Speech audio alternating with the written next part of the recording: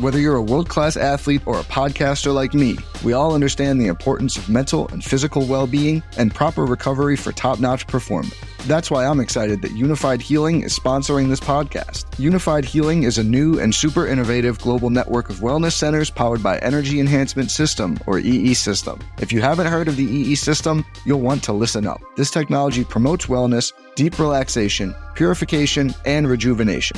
In hundreds of locations across the globe, access to a center is easy and affordable. Interested in experiencing the EE System technology for yourself? Go to unifiedhealing.com/bluewire to learn more and find a center near you.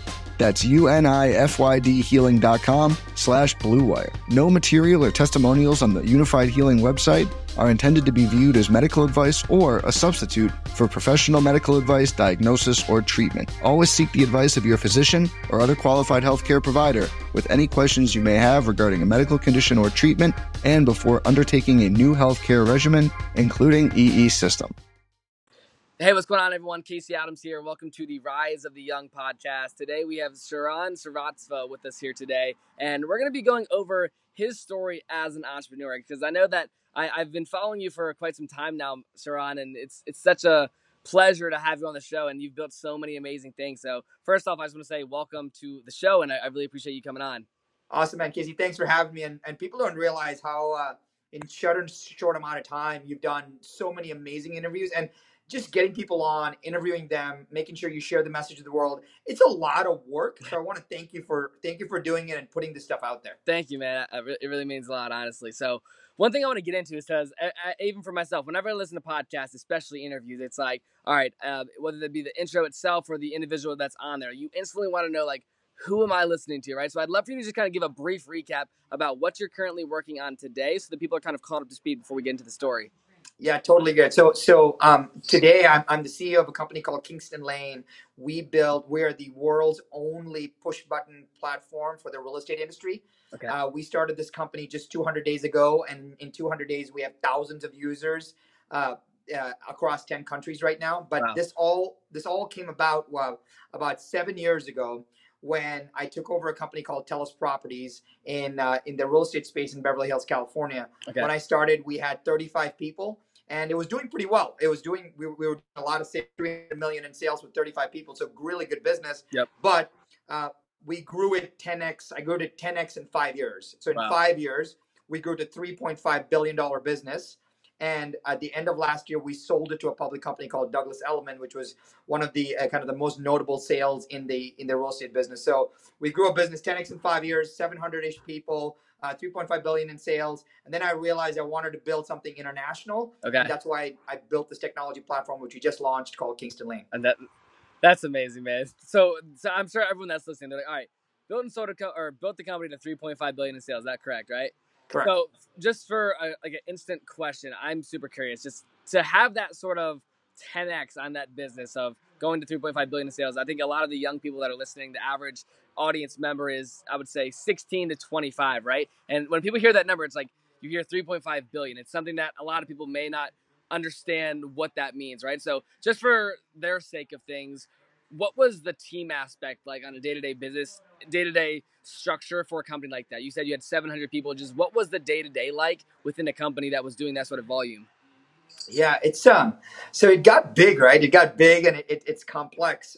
So we had the team was big. So when I started, it was just a couple of partners and a small team, and then as we grew, we added more and more people. And so, like, I'll give you the first thing. The first thing that we learned very quickly is, when a company gets big, if you don't stay within your zone of genius, like what you do well, stuff will fall apart very quickly, because the fractures of your skill set when a company that big are very easily noticed. So, for example, people will tell me, when my operations team will, kind of build and grow a new office, or they say NIHO, that means, Sharran, you can do nose in, hands off. Okay. So I can smell everything, I can touch everything. They're like, hey, Sharran, you can smell, you can see what's going on, but this is not your lane. This is not, you cannot touch this. And what you realize, Casey, is that sometimes Like I have a partner, he's our COO, he runs all our businesses. He's Okay. completely back facing, he runs all operations. He has full control. So if he may do something only 80% of the way I want it done, Okay. but he's going to get it done and he's going to do it with full responsibility and full care. Yep. And most entrepreneurs can't let go. They want everything done their way. And if you want everything done your way, you will always stay small. You will always stay, perfectionist, and you Okay. will never be able to grow and scale and impact more people. The more you can let other people do what they do best, and it may not be exactly your vision, Mhm. but it will get the job done and let you do more of what you do best. That's when everything starts. That's a really big lesson. Totally. And so there's this amazing quote, and I think you'll appreciate this. Everybody says in this personal growth space, "Oh, what are your strengths? What's your weaknesses?" Yeah. And they're like, "Let's work on your weaknesses." And this is amazing quote which says, "When you spend time working on your weaknesses, you have a bunch of really strong weaknesses." Right? It's I love crazy. And if you can't like really dig deep and say, "Hey, I'm good at this. Like I'm good at connecting with people." Like if we can't build into our ecosystem what we do best, Yep. we're in the wrong ecosystem. Totally. Right? And as soon as we realize that, like even your association with Building Empire, even your podcast, your companies, your app, Yep. you figured out how you serve well, and the team around you does what they do well, right? Thank you, man. And without that, there is no growth. Without that, and it gets bigger. Now you're doing everything, and it gets more stressful. Yep, for sure. So for you, did you ever go through? I'm sure like there was a lot of, I would say, mentorship that got that to that level of thinking, right? I'm sure you've went through a process where you were trying to be that perfectionist, right? So just so the audience knows, just number one, like when did your entrepreneur journey start? Because I think a lot of people they hear this advice, they hear the quotes, or they hear the tips, right? But I think everyone likes to know, and that's the reason that I love doing podcasts, is like, where did this, I would say, level of thinking come from? When did you actually take that first step to actually building your own business from an early age? Like, what was that like in your life? Yeah. So early on, the time when I really first made money, I did like the whole baseball trading, stamp trading, things like that to like pay for stuff. But what happened was my parents, we were poor, and my parents sold everything that they owned. They sold everything, like everything that they owned. Where are you guys from? I was born in India. Okay. And my parents sold everything that they owned to send me to the US. Everything. Wow. And they said, "Sharon, here is one check. It's going to carry you for 1 year." So I had my first year of college paid for, room, board, laundry, but I had 1 year. And my dad said, "Hey, if you can make your years 2, 3, and 4, great. If you can't, come back and we'll take care of you." So they gave me a safety net, but I had only 1 year's worth of tuition. That's all I had. Wow. Okay. And so I had to do something my first year to know that I would come back my second year. And this is the first thing that happened. So I walk into my dorm room. How old were you at the time, real quick? I was 17, 18, so 17. Okay. So I walk into my dorm room, Casey, and I'm 38 right now. So I walk in my dorm room, and this was not a long time ago. And this was the first time that they were hooking up like Ethernet cables into the dorm rooms, right? Like, otherwise you had to go to the library. The funny part was, you enter the door and there was this Ethernet box where you could plug the cable in, but the desk was on the other side of the room. It was 16 feet away, right? So I said, this is interesting. Every dorm room in college is wired this way. There's an opportunity. So I maxed out 9 on my roommate's credit cards for $17,000. Really? And I went and bought hundreds and hundreds of feet of Ethernet cable, and I stocked my dorm room with it because I knew that everybody would need 17 feet of cable because they would have no idea. Yeah. And I sold out the entire cable. Oh, wow. I sold it at 3 times markup. 3 times markup. So wait, that's within the first month of being in that dorm room? First week.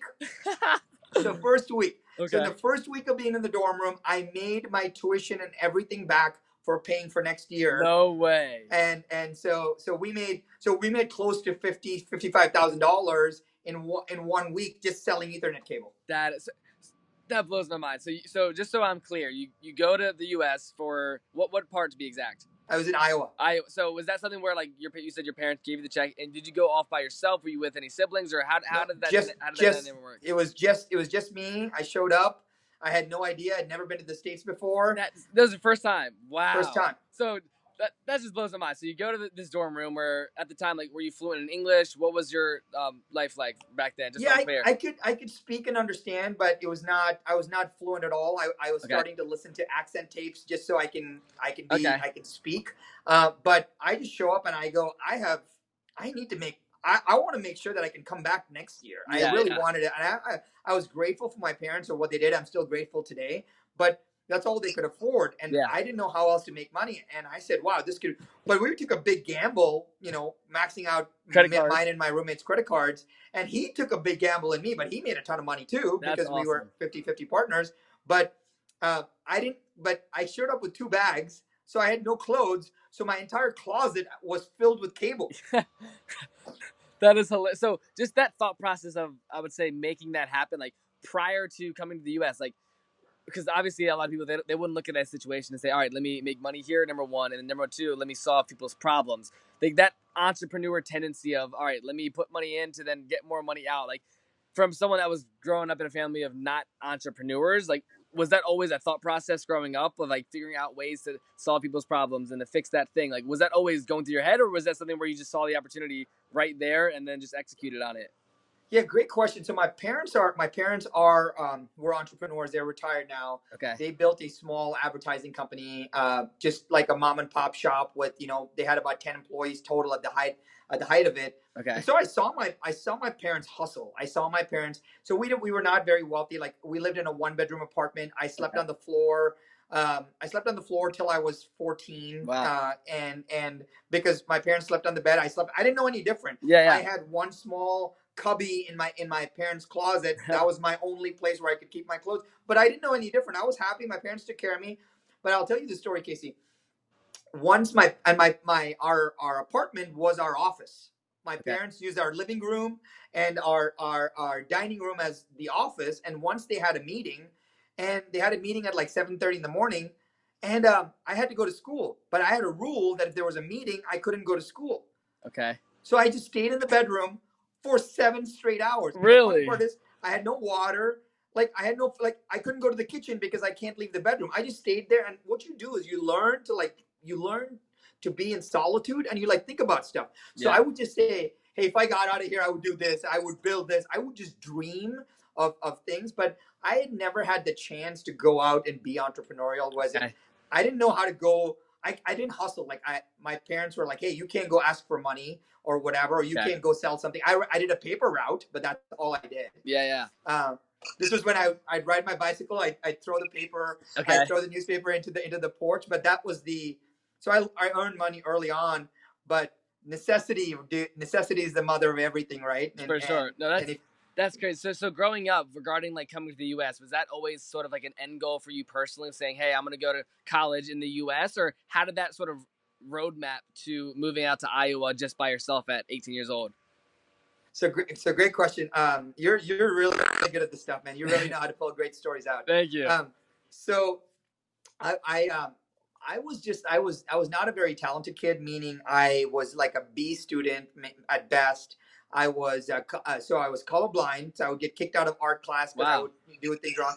I was tone deaf. I am tone deaf, so I can't sing. I can't play musical instruments. All of that. Okay. I was somewhat athletic, but not decently athletic, and I had ADD, ADHD, dyslexia, so I was socially awkward. Okay. And so my parents are like, who is this kid? Like, what are we going to do with him? He gets kicked out of art class in 3rd grade. He's kicked out of music. He's decent at, he's a B- student. He never gets picked in sports.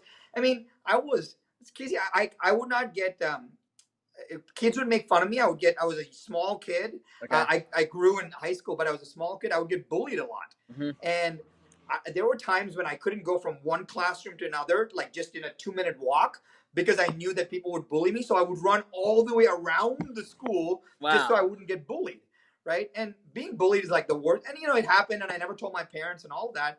But one day my parents found out. They found out that I was struggling in school. They found out that I was colorblind. I was tone deaf. I was getting bullied. Okay. They found out that I had, diagnosed conditions like ADD and all of that stuff. And they said, you know what, Sharon? India's not a place for you because this is not a safe environment. They don't. They instantly look at you and say, "Oh, that kid's stupid," right? They label you. So my dad said to me, He goes, we need to get you out of the country. We need to get you somewhere in an environment that is not going to ridicule you.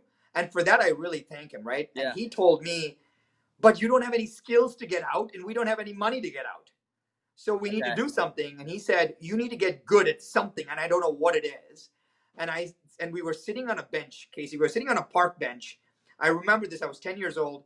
And my dad's telling me, like, we have to get you out of the country. I was 10 years old. That's crazy. You're like, yep, right? let's do it. And I was thinking, like, I was like, get me away from these bullies. Like, that would be great. Yeah. And there were these tennis courts across from us. And my dad said, hey, do you think you could play tennis? And maybe that's an individual sport that will get you out of the country.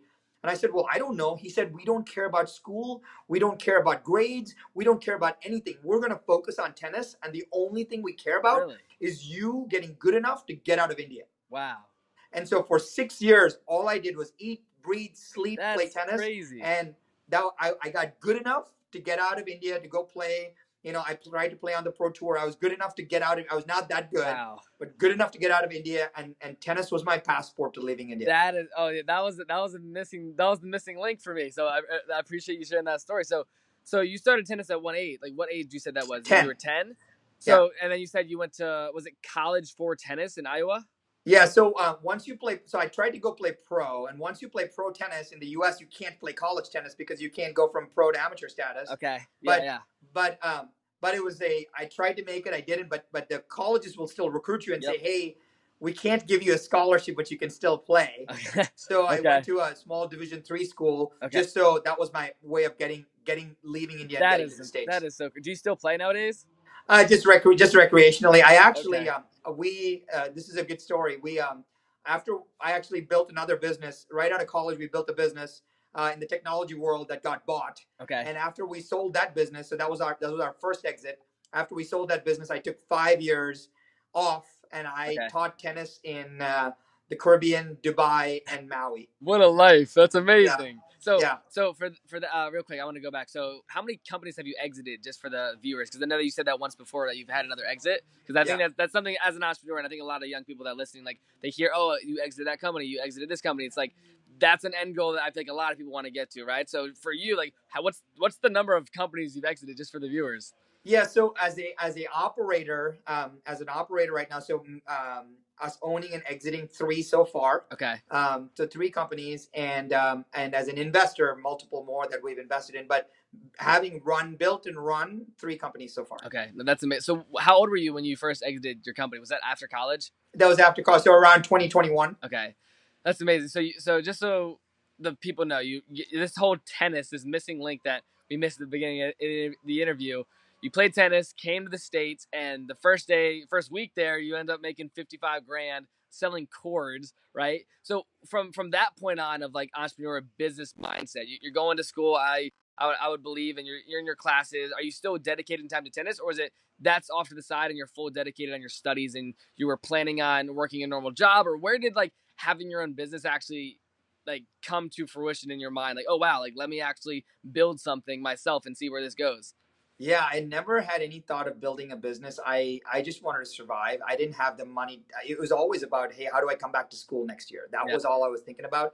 And so I played tennis because I was decent at it and in college as well. So I played tennis during tennis season, and I was in school the other season. Okay. But my entire goal, Casey, was like, how do I come back next year? Can I have enough money to come back next year?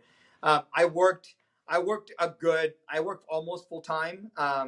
I did every job. My first job, because I had no skills, was cleaning toilets. Okay. I did janitorial stuff, and I would do it at night because I had to go to school during the day, and I was too embarrassed. Yeah. I didn't want anybody to know that I was doing that. So my shift was 11 p.m. to 5 a.m. Wow. So I would just mop. Hustler.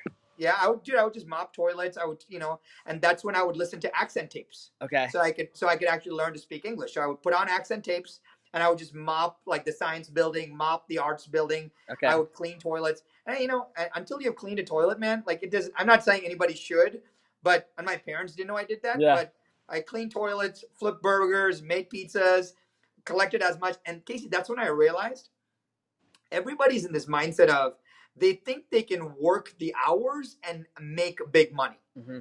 right? So if I had worked, when I started doing this, minimum wage was $5.15 an hour, right? Okay. So I work 8 hours and I make $43. Yeah. And yes, $43 is good, but people have to realize that I work 11 p.m. to 5 a.m. I haven't slept yet. Oh my Lord. So Yeah, then I I was go about to sleep ask from that. 5 a.m. to 9 a.m. Then I go to class, and then I go like work, flip burgers. Like it's a constant thing, no social life, whatever. For sure. But then you realize at the end of like a month, you made, I don't know, like $600, Yeah. and you pay taxes, and now you have $400. Yeah. And you go to Walmart and you buy like a, like a Grocery winter shopping. coat, and then you're done. You Yeah. know. And so I realized, Casey, that I go this trading time for money. That was my big switch. Trading time for money doesn't work because yes, you can have a decent life. Yes, you can have a job and get a paycheck and do that. Yeah. And that's a good stepping stone. But if you want to create big pops of wealth, if you want to actually take the risk, and you need to own equity. That's like you need to have an equity-based compensation, and you don't need to own 100% of a company. Like everyone's like, oh, I want to start my company. I want to have 100% of it. I'm like, no, like 100% of zero is zero, right? But But if somebody listening to this right now can say, hey, you know what? I'm going to partner with Casey and Sharran as equal partners, and we're going to launch something. He gets the benefit of your network, my network, our experience, and he gets to be along for the ride. Like, how amazing would that be, right? Yeah, no, that's the truth. My partner says that all the time. Why would you want to own 100% of nothing, you know? Yeah, and I'm a big, but some people, Casey, are just not built for partnerships. Like, I'm a good partner. Like, I stay in my lane. I work my ass off. And good partnerships, I've learned that the person, like if you and I are partners, I have to take 100% responsibility for our partnership. I can't say it's 50-50, so Casey needs to show up. That's not it. I take 100% responsibility. Therefore, you see me hustling, you take 100% responsibility, and then we both crush it. Yeah, for sure. So your first business that like you say equity wise, that was like you need to own equity, and people that are listening, they're like, all right, like I'm starting something by myself. I don't have any partners. Like when you first started your first company, what was that? Just so, because I'm super curious. Yeah. So I'll give you the story on what happened. So I was a computer science major in college. Okay. I go to University of California, Berkeley, and they have this. This is after Iowa? From Iowa, yeah. So it was my senior year. I was almost done with school my senior year. And I go to pitch. I go to a pitch contest where you pitch ideas. Okay. So I'm pitching an idea on stage, and I don't win. Okay. But one of the judges, after my pitch, pulls me aside and he says, hey, Sharran, I have a proposition for you. I just funded a company that has 3 guys that are building something pretty cool, and they just started. What you presented is the missing link on what they need. Okay. If you choose to talk to them and join them, I'll put more money in. That's what he said. Wow. So I said, who are you? I don't know who these guys are. Like, I have no relationship. I don't know anything about starting. Like, I don't know. So I met with them. We built the business.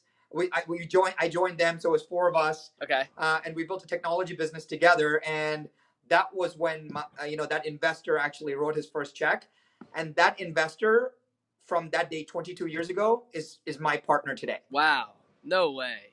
Yeah. And you met him at a pitch conference or pitch tank. He was a judge in a pitching conference.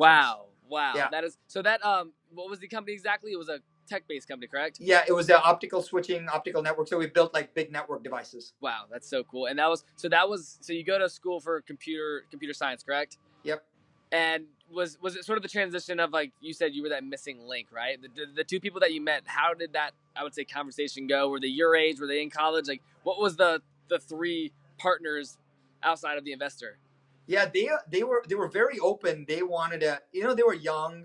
They were all we were all the same age. And the investor made the introduction. And he's like, hey guys, nothing changes. You get the missing link to the puzzle. And Sharran's in here, and I'm gonna write a bigger check for you guys to go build your dream. Like, you should do this. Yeah. I mean, I got very lucky, right? Very, very lucky. That's amazing. But we all took on when the investors came on, we all took on a ton of debt too. Okay. Like we raised a ton of money, but like we took on a ton of personal debt. I called friends, family. Like after I graduated, my uncles, aunts, I borrowed to the hilt. I was so leveraged. I borrowed everything, and I was like, if this doesn't make it, Casey, like I got to move to Australia or something. Like, I can never look my family back in the face. But we had a great exit, and then I paid everybody back. Okay. And that's how I was able to take 5 years off to kind of figure out what I was going to do next. So when was the time in your life when they when you guys became partners? You were how old? I was 21. Okay, so you're 21 and you're still in college at the time? I just graduated. Okay, and then when did you exit that company? At what age? So that was 2 years, 23. Wow, so it was just a 2-year run with that first like full-time like baby you would call a company, right? Yep. Okay, and so just for people listening, I'm not sure if you want to share this. What was the exit that you guys exited for? It was so it's a good story, good question. So the company that bought us bought. So I'll tell you what happened. We started it. Okay. We got a bunch of investors. So the founder, we didn't know what we were doing. We were 21-year-old kids. The investors that came in said, "Hey, we need to run a much better company." Okay. Right. So they actually brought in professional operators to run the business. That was really hard on our egos, by the way. It was very hard on our egos. Totally. But I didn't realize what had happened. What had happened was the contracts that they had written to buy, not to buy us, but to bring the other people in, dramatically diluted and reduced our equity. Okay. And when I say dramatically, I mean not 10%, not 20%. Wow. 50 times lower. Wow. 50x. So when I say this, if you have $50, now you have one. No way. So if you have $100, now you have two. No. Right? Wow. The company sold for $550 million. Okay. Right. So, and we went down, this would have been a home run for all of us. Yeah. And we not only, after we got paid out 50x lesser, then we had to still pay out our debts. Okay. So on paper, it looked like I was Richard Branson's brother, right? But nobody knew about any of this because once the formal operators had taken over, the four original founders, our names were nowhere to be found. We were wiped off the face of the earth as far as credit and credibility and all of that because we didn't know any different. Yeah. And that's when I learned how investors work. That's when I learned how contracts work. That's when it's called a ratchet contract. It just ratchets you down. Okay. It starts at 100 and ratchets you. I had no idea how any of that worked. So for the people that are listening, what would you say is the most important thing to do when, let's say, someone has investors or they're looking at contracts? Obviously, we can't get into depth of analyzing a contract, but when you were 21 and you say your equity got diluted, how do you look for that to happen if you're looking at investors? Maybe someone's listening right now and they're either talking to investors, they have investors. What's the number one thing to know before you go into a contract like that so that you don't end up screwing yourself at the end of the day? Yeah, great question. So very simple. We call it what we do. I'm an investor now. I'm invested in 13 companies now. We call it a sensitivity analysis. And all that it means is, in very simple language, it means that, Casey, you start a company, I give you $100. And you say, okay, if my company is worth $100 tomorrow, what do I get? If my company is worth $200 tomorrow, what do I get? Mm-hmm. If my company is worth $3, what do I get? Once you see those instances, now you realize where you fall and what actually happened. Got it. You break that down and then you just need a good attorney. Just break that down, give it to a good attorney and say, hey, is my math correct? Okay. That way you're going eyes wide open because what everybody says is, Casey gave me 100, that's cool. My company's going to be worth $3 billion, so we should all be good. The numbers are so big, we'll be just fine. Everybody, we call it the problem with large numbers, right? People just think just because a number is big doesn't mean you're going to get a big number. Yeah. And I learned that lesson the hard way, and that's why I'm very protective of equity, very protective of terms. I keep things really simple. Okay. I'm very transparent about this stuff, but investors made a lot of money. And my partner today was an investor then. He made money and he said, hey, I'm going to help you. So he's like a father to me now and we're partners. And he's been my partner in every company, including my current one. Wow. That's amazing. So it blows my mind. So you're 18, you move to literally from India to America. Then you're saying, exit the company, whatever the number is, 500 million, right? What are your parents thinking at this this point in your life when it comes to you move out at 18, you sell $50,000 worth of cords, and now you're exiting a company with those type of numbers, right? It just blows my mind, to think about the story of how that led to where it was and where it is today? Like, what was going through your parents' mind when you were just going through this like 4-year process from like 18 to 21? Yeah. So great question. There's a story I should tell you before that, which I didn't tell my parents a lot of this Really? until this year. This year was my coming out year on Like telling this a lot year, of, 2018? this 2018 No was way. my coming out year on telling a lot of stories because I was just afraid as to how my parents would feel. And for those that are listening, I want to tell you a story, Casey. And this is it brings tears to my eyes sometimes when I tell the story because it's the truth. So, so I'll walk you through exactly what happened. So I have this one check. My parents give me one check. Yep. And they say, hey, go do your thing. It's awesome. So I show up my first day in school. I come early for international student orientation. So I come 15 days early. I go take my check to the financial services office or whatever. And I say, hey, hi, I'm Sharon. Here's my check. They're like, awesome, Sharon. Thanks. Everything's good. You're good for the year. Yep. By the way, since it's an international check, it's going to take 10 to 14 days to clear. I said, no problem. I understand. It's good. It's good. Yeah. But the funny part, Casey, is I had no money. Yeah. Like So zero? I had a dorm room, zero money. So I had like $100, Okay. which I needed to buy. I needed to take a cab. I didn't have a lot of money. Yeah. So at that point, I had maybe like $10, right? Okay. And I thought that I would get my room and board plan so I could go and eat at the cafeteria. Yeah. So for 14 days, till the check cleared, I had no money. So for the first couple of days, I went to every pizza party that I could find. Pizza party, root beer float. I would go to any party that there was. Yeah. And I was this weird kid standing in the back trying to stuff his pockets and eat food, right? And after a while, like a couple of days later, I just got hungry. And I'd experienced hunger before, like almost poverty like hunger. Yeah. And I was walking by a dumpster and I saw two guys toss two big pizza boxes into a dumpster. And I thought to myself, okay, I'm a little hungry. They just tossed the boxes, so I'm sure there's, some good pepperoni or something in there. Yeah. I waited. I was embarrassed, so I waited till it was dark. Okay. Put my hoodie on, jumped in the dumpster, grabbed the two boxes of pizza. There were like 2 or 3 slices left. I ran to my dorm room. I had my dorm room, luckily, and I just ate the pizza for a couple of days. Wow. And like I would take 2-3 bites at a time. I didn't have a refrigerator, so I didn't want it to go bad. Okay. So I that happened. And then I said, okay, Crazy. 2 days later, I'm walking by this dumpster again. I'm hungry. I'm just drinking water out of the water fountain. And I see these two guys throw 2 big Subway sandwiches into this dumpster. Okay. So I said, okay, this is a bonanza. Like, this is amazing. So food. I wait till it gets dark. I jump in the dumpster. And as I pick up these two Subway sandwiches, Casey, I see a box of Pop-Tarts. Okay. And I'm getting greedy and the strawberry Pop-Tarts. And I'm like, awesome. So I grab these box of Pop-Tarts and suddenly, I kid you not, it's dark outside. I'm in this hot dumpster. Suddenly I see 2 yellow glowing balls. And I'm like, what is that? And then I get smacked in the face and I start bleeding. Whoa. There's a raccoon in the dumpster. Oh my gosh. Trying to take this box of Pop-Tarts from me. And I'm in this closed confines with this raccoon and I'm fighting this. So I don't know what to do, and fight or flight kicks in. And I kick this raccoon. I grab the box of Pop-Tarts. I grab these Subway sandwiches. I jump out of the dumpster. And I'm like, do I eat or do I get to health services? Because I need a tetanus shot. I don't want to get rabies. Oh my God. So I sit down under a tree. I eat some Subway sandwiches.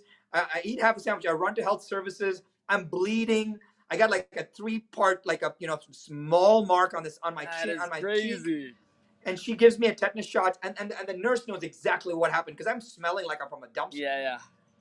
And I'll tell you, man, like that is when everything changed for me. Wow. When I believed that if that is as bad as it's gonna get, I'll be okay. Wow. I'll be okay. That's insane. What a story, man. Dude, I could not tell that to my parents. I've still not told that story to my parents. My mom heard it on a podcast, and my mom heard me cry. And she wrote me an email, Casey, and she said, the subject was podcast, we need to talk. No way. And I still have had no courage to tell my mom that because they sold everything that they had to send me. And the last thing they wanted was for me to dumpster dive to survive. Wow. Right. And because of that, I was very reluctant to share any stories, any successes. So my parents were always asked, they're like, hey, are you okay? Are you staying for another year? Are you good? And I'm like, yeah, mom, I got it, whatever. So I'd work 2 jobs over the summers and everything. But I never shared a lot. Like, to answer your, did you share with your parents story? Um, even after my first exit, even after our last exit, where we grew our business to $3.5 billion in sales, Yeah. my parents had no idea about the magnitude of the growth. Really? Yeah. Wow. Are they still in India? Yeah, so my parents are still in India. My parents are retired. They live in India now, and we have children. So my parents they spend all their time just talking about my children and their grandchildren. So, okay. But my they're great. And so what I decided this time, Casey, was my new company, which we started recently. I've been telling my dad everything about it. Okay. And I told him, I was like, hey, I don't take a salary. Like, I write a check, I hire people. Yeah. I don't take a salary. This is what I'm growing. My dad's like, wait, you don't take a salary? Do you need some money? And I'm like, I'm okay, Dad. Like, I'm okay. That's amazing. But now it's really helped my relationship with my parents because I let them into my world a little bit. Yeah. So maybe this is the question you're asking. It's really hard to grind and be an entrepreneur. And people talk about being an entrepreneur as a badge of honor. Mm-hmm. Like, for you and me, Casey, I think it's a curse. Okay. Like, we can't do anything else. This is how we're wired. and because of this, it affects our family. Like, my wife is like, hey, you're never here. Like, you're not present. You work on the weekends. You can't leave your work at work. And I'm like, well, that's how I am. And we're better now, but I think it's a curse. And we need to have really great people around us, a really great support system around us to support the crazy dreams that we have. And may that be good best friends, may that be a partner or spouse, may that be parents, may that be family, like Thanksgiving, Christmas, etc. Like, go, like, you need to recharge with your core, because we're out there grinding and hustling so much that we got to be reconnected sometimes. Yeah, that is, what a story. So it was just like your parents had no idea whatsoever about what was going on. No idea. That is a crazy journey. So just in the situation you are now, like you said, with your parents, super good relationship, you tell them everything.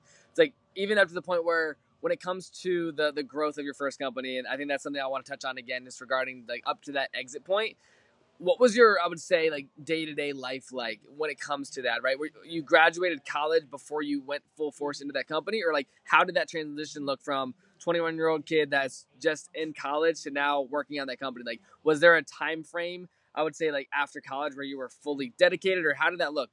Yeah, good question. So we started that before I graduated. So I was still, it was during the Silicon Valley boom. We were building all this tech. It was 1996, 97. Okay. So this was the height of the boom. Okay. And this is when 97, 98, 99, all the growth happened. And I was in this, we started the company in 1999. And then I started full-time 2000, and then we sold the company in 2003. Wow. So man, all I did was work. I worked on the stuff because we were so excited about it. And we worked on the stuff all the time. I was single. That was really helpful. Yeah. And I had a really minimalistic life. Like, didn't have much. I drove a Honda Civic, got to work. I spent all my time just building stuff. Okay. And that was what the life was about. And looking back, it was really unhealthy. Like, it's all I did. I had maybe 4 friends total. Okay. And 3 of them worked with me. Okay. That's awesome. And we just, I mean, I used to eat. When I get tired, I would fall asleep. I would wake up, work out, work. Yeah. And when you're single, you can do that. When you're young, you can do that. Yeah. So if the young folks on the podcast right now listening, whatever you can do right now to hustle your brains out, hustle your face out, if you can just put in more hours right now, you will win so big. Because I'm 38. I have a family. I have 2 kids. Yeah. And when I go home, I gotta have dinner with the family, play with the kids. Two young kids, put them a bath, read them stories, put them down. Yeah. Like, that's 4 hours in your day gone. In the mornings, like, my wife or I have to like drive them to school, drop off, soccer practice. Like, this is good. I appreciate it. But the time that you thought you had, you don't. Yeah. And now I'm fortunate that I'd done all of this stuff before. So I'm a better entrepreneur today than I was before. Yeah. But the faster, like I would tell you, like, if you're listening right now and you can somehow become partners with Casey or somehow become partners with a great entrepreneur, like the learning will pay off in gold because you can see how people can lift their lives. Because, dude, I had no mentors. Like I don't know what you think about coaching, but I have an interesting coaching story for you. Okay, we definitely got to get into that. So I'll tell you what happened. So you talk about this life. So I attended my friend invited my life was getting completely burned out. Okay. And I call my dad and I'm like, Dad, I'm really burned out. I'm really tired. I think I'm getting sick. And my dad said, hey, I heard that there's this, work-life balance conference going on in San Francisco. You should go to it. Maybe you'll get some ideas. Okay. And so I go to this conference. I sit in the back. I'm really open. There's no cell phones or whatever. I'm taking notes. And Casey, I kid you not, this lady goes up to speak, and I'm probably 23, right? Okay. And I'm a young guy. And this lady's speaking, and whatever she's saying is totally jiving with me. Like, I'm like, this is amazing. Yeah. I totally think she can be a mentor and she can help me. And then as she's talking, I have questions, right? I'm thinking about raising my hand, but she's so intuitive that it was like she was hearing me and she was just answering my questions before I even asked. Yeah.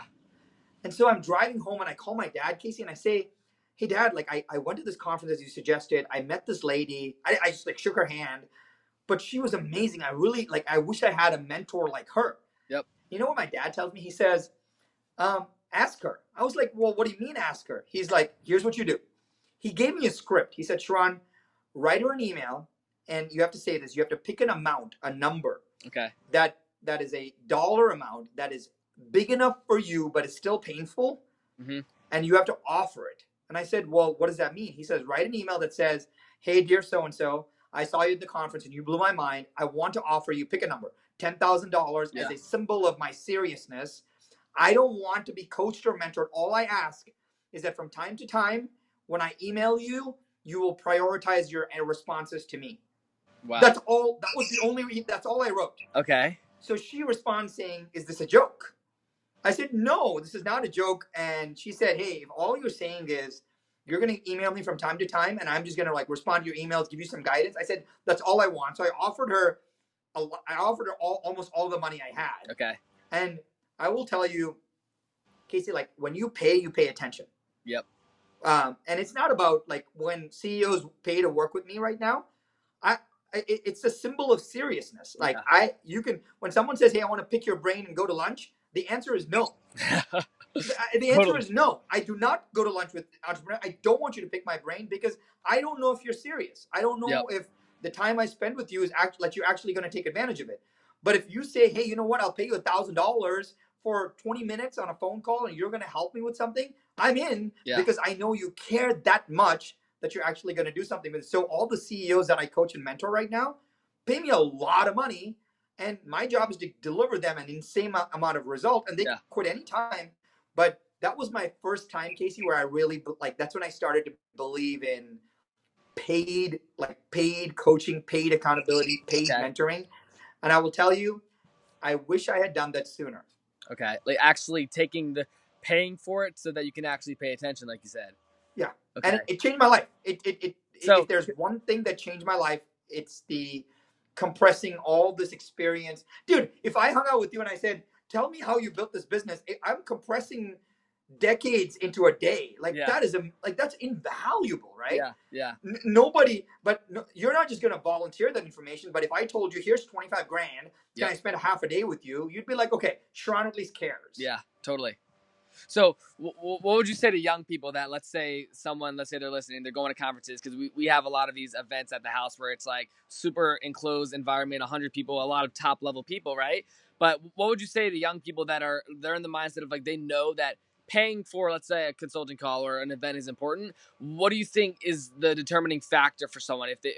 They don't trust that person yet, they don't know if they should pay them, but what would you say to someone that's 18 to 25 that they know that is something that's valuable, but they haven't pulled the trigger on it? What would you say to that person? Yeah. So the question is always just one thing. The question is, can you buy speed? That's all it is. Can you buy speed? So why should you and I go meet with Tony Robbins? Why? There's only one reason. Yeah. He's probably seen 10 times what you and I have so far, probably. He probably has 10 times the connections, probably. I don't know. I'm just assuming. Yeah. If he can download his 25 years of experience and his 25 years of business connections to you and me in 1 hour, so that you and I don't have to work 25 years to get there, I will pay for it. Yeah. It is buying speed. It's basically saying, please install what you know into me right now. Like, this is the dude. I don't know if have you watched The Matrix? I haven't in The movie? a long time. I watched it when I was younger, but I didn't understand the concept of it when I was like Yeah. 6 years So old. so totally, like, the movie is basically like in this computer world, right? They call in and say, hey, I need hey operator, I need a program to fly this Apache helicopter. The operator says, here you go, and you like shake your head and you have this program and you're done. Now you know how to fly a helicopter. Yeah. Like, that is what mentoring is. That is what coaching is. And it's not like the whole, hey, I'm going to coach you and I'm going to meet with you, every week. We're going to have a coaching call. I'm going to hold you accountable. Did you make your call? That's not what this is.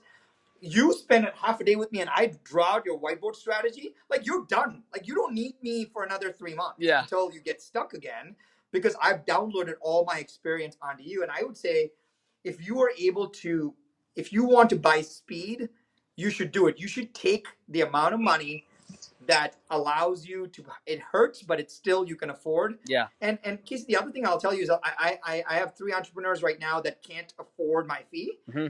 And 3 of them pull it together and they do group sessions with me. Right? Makes sense. And so take 5 friends, combine it, and go offer Casey, like, hey, dude, introduce me to your network. Here's $25,000. Can you spend a half a day with us? Yeah. And your fee is probably more than that, but you can also pool resources, right? Totally. And people don't realize, they actually think they can hack it by watching YouTube videos, watching Instagram Live, listening to a bunch of podcasts. But if the information that you can take away from this is, like, it changes anything, the shift is going to happen when somebody sits down with you one-on-one and compresses their decades of experience into an hour. That's where that's what happens. Absolutely. No, that is the truth, honestly. And I know with Modi, we're at 56 minutes right now, so we have 4 minutes before this will cut off. So I definitely want to wrap it up. And obviously, just for the people that are listening, and I'm sure their minds are just racing. They're like, all right, where should I spend money today? I need to pay for my speed, right? But just, if you had to simplify things throughout your journey so far, and I definitely want to, obviously, I want to follow up with you sometime and do an in-person podcast. I think that would be an amazing opportunity for me, and I would definitely love to get that in-person experience with you as well. But for people that are listening, I know that we connected on social media. That's where you're building your brand now. Where can people follow you, and what's the best place to reach out to you or see some of the content, or even if they have a question, or if they have that budget or whatever your fee is, what's the best place for people to contact you? Yeah, so Instagram is the best place. It's my full name. So when you pick the show notes, it's Sharran Srivatsaa says my full name. You'll find it. Yep. Instagram is a perfect place. Direct message if you need to talk. And I'll try to link all that down below. Yeah, and that's the way to do it. I'm spending, just like you, Casey. I'm over-indexing on the Instagram. I want to share. I want to give. Yep. And when the right person comes along, if I'm not the right fit for you, I'll connect you with who the right fit is. I love that. Absolutely. So everyone listening, if you're watching this right now, make sure you go check out Sharran down below. I'll make sure that I link his Instagram, Facebook website, whatever it is. I'll do that research on that end of things. But definitely hit him up on Instagram. That's where we connected, and I know that he'll connect with you as well. But obviously, come with value. It's funny because a lot of people, they'll try to connect with someone, but they won't bring value. They'll just be like, what's up, man, right? Like, if you're reaching out to him, do it with intent, do it with purpose. And other than that, Sharran, I very much appreciate you coming on the show today. Everyone, keep building your empire. Appreciate you, man. Awesome. Thanks, Casey.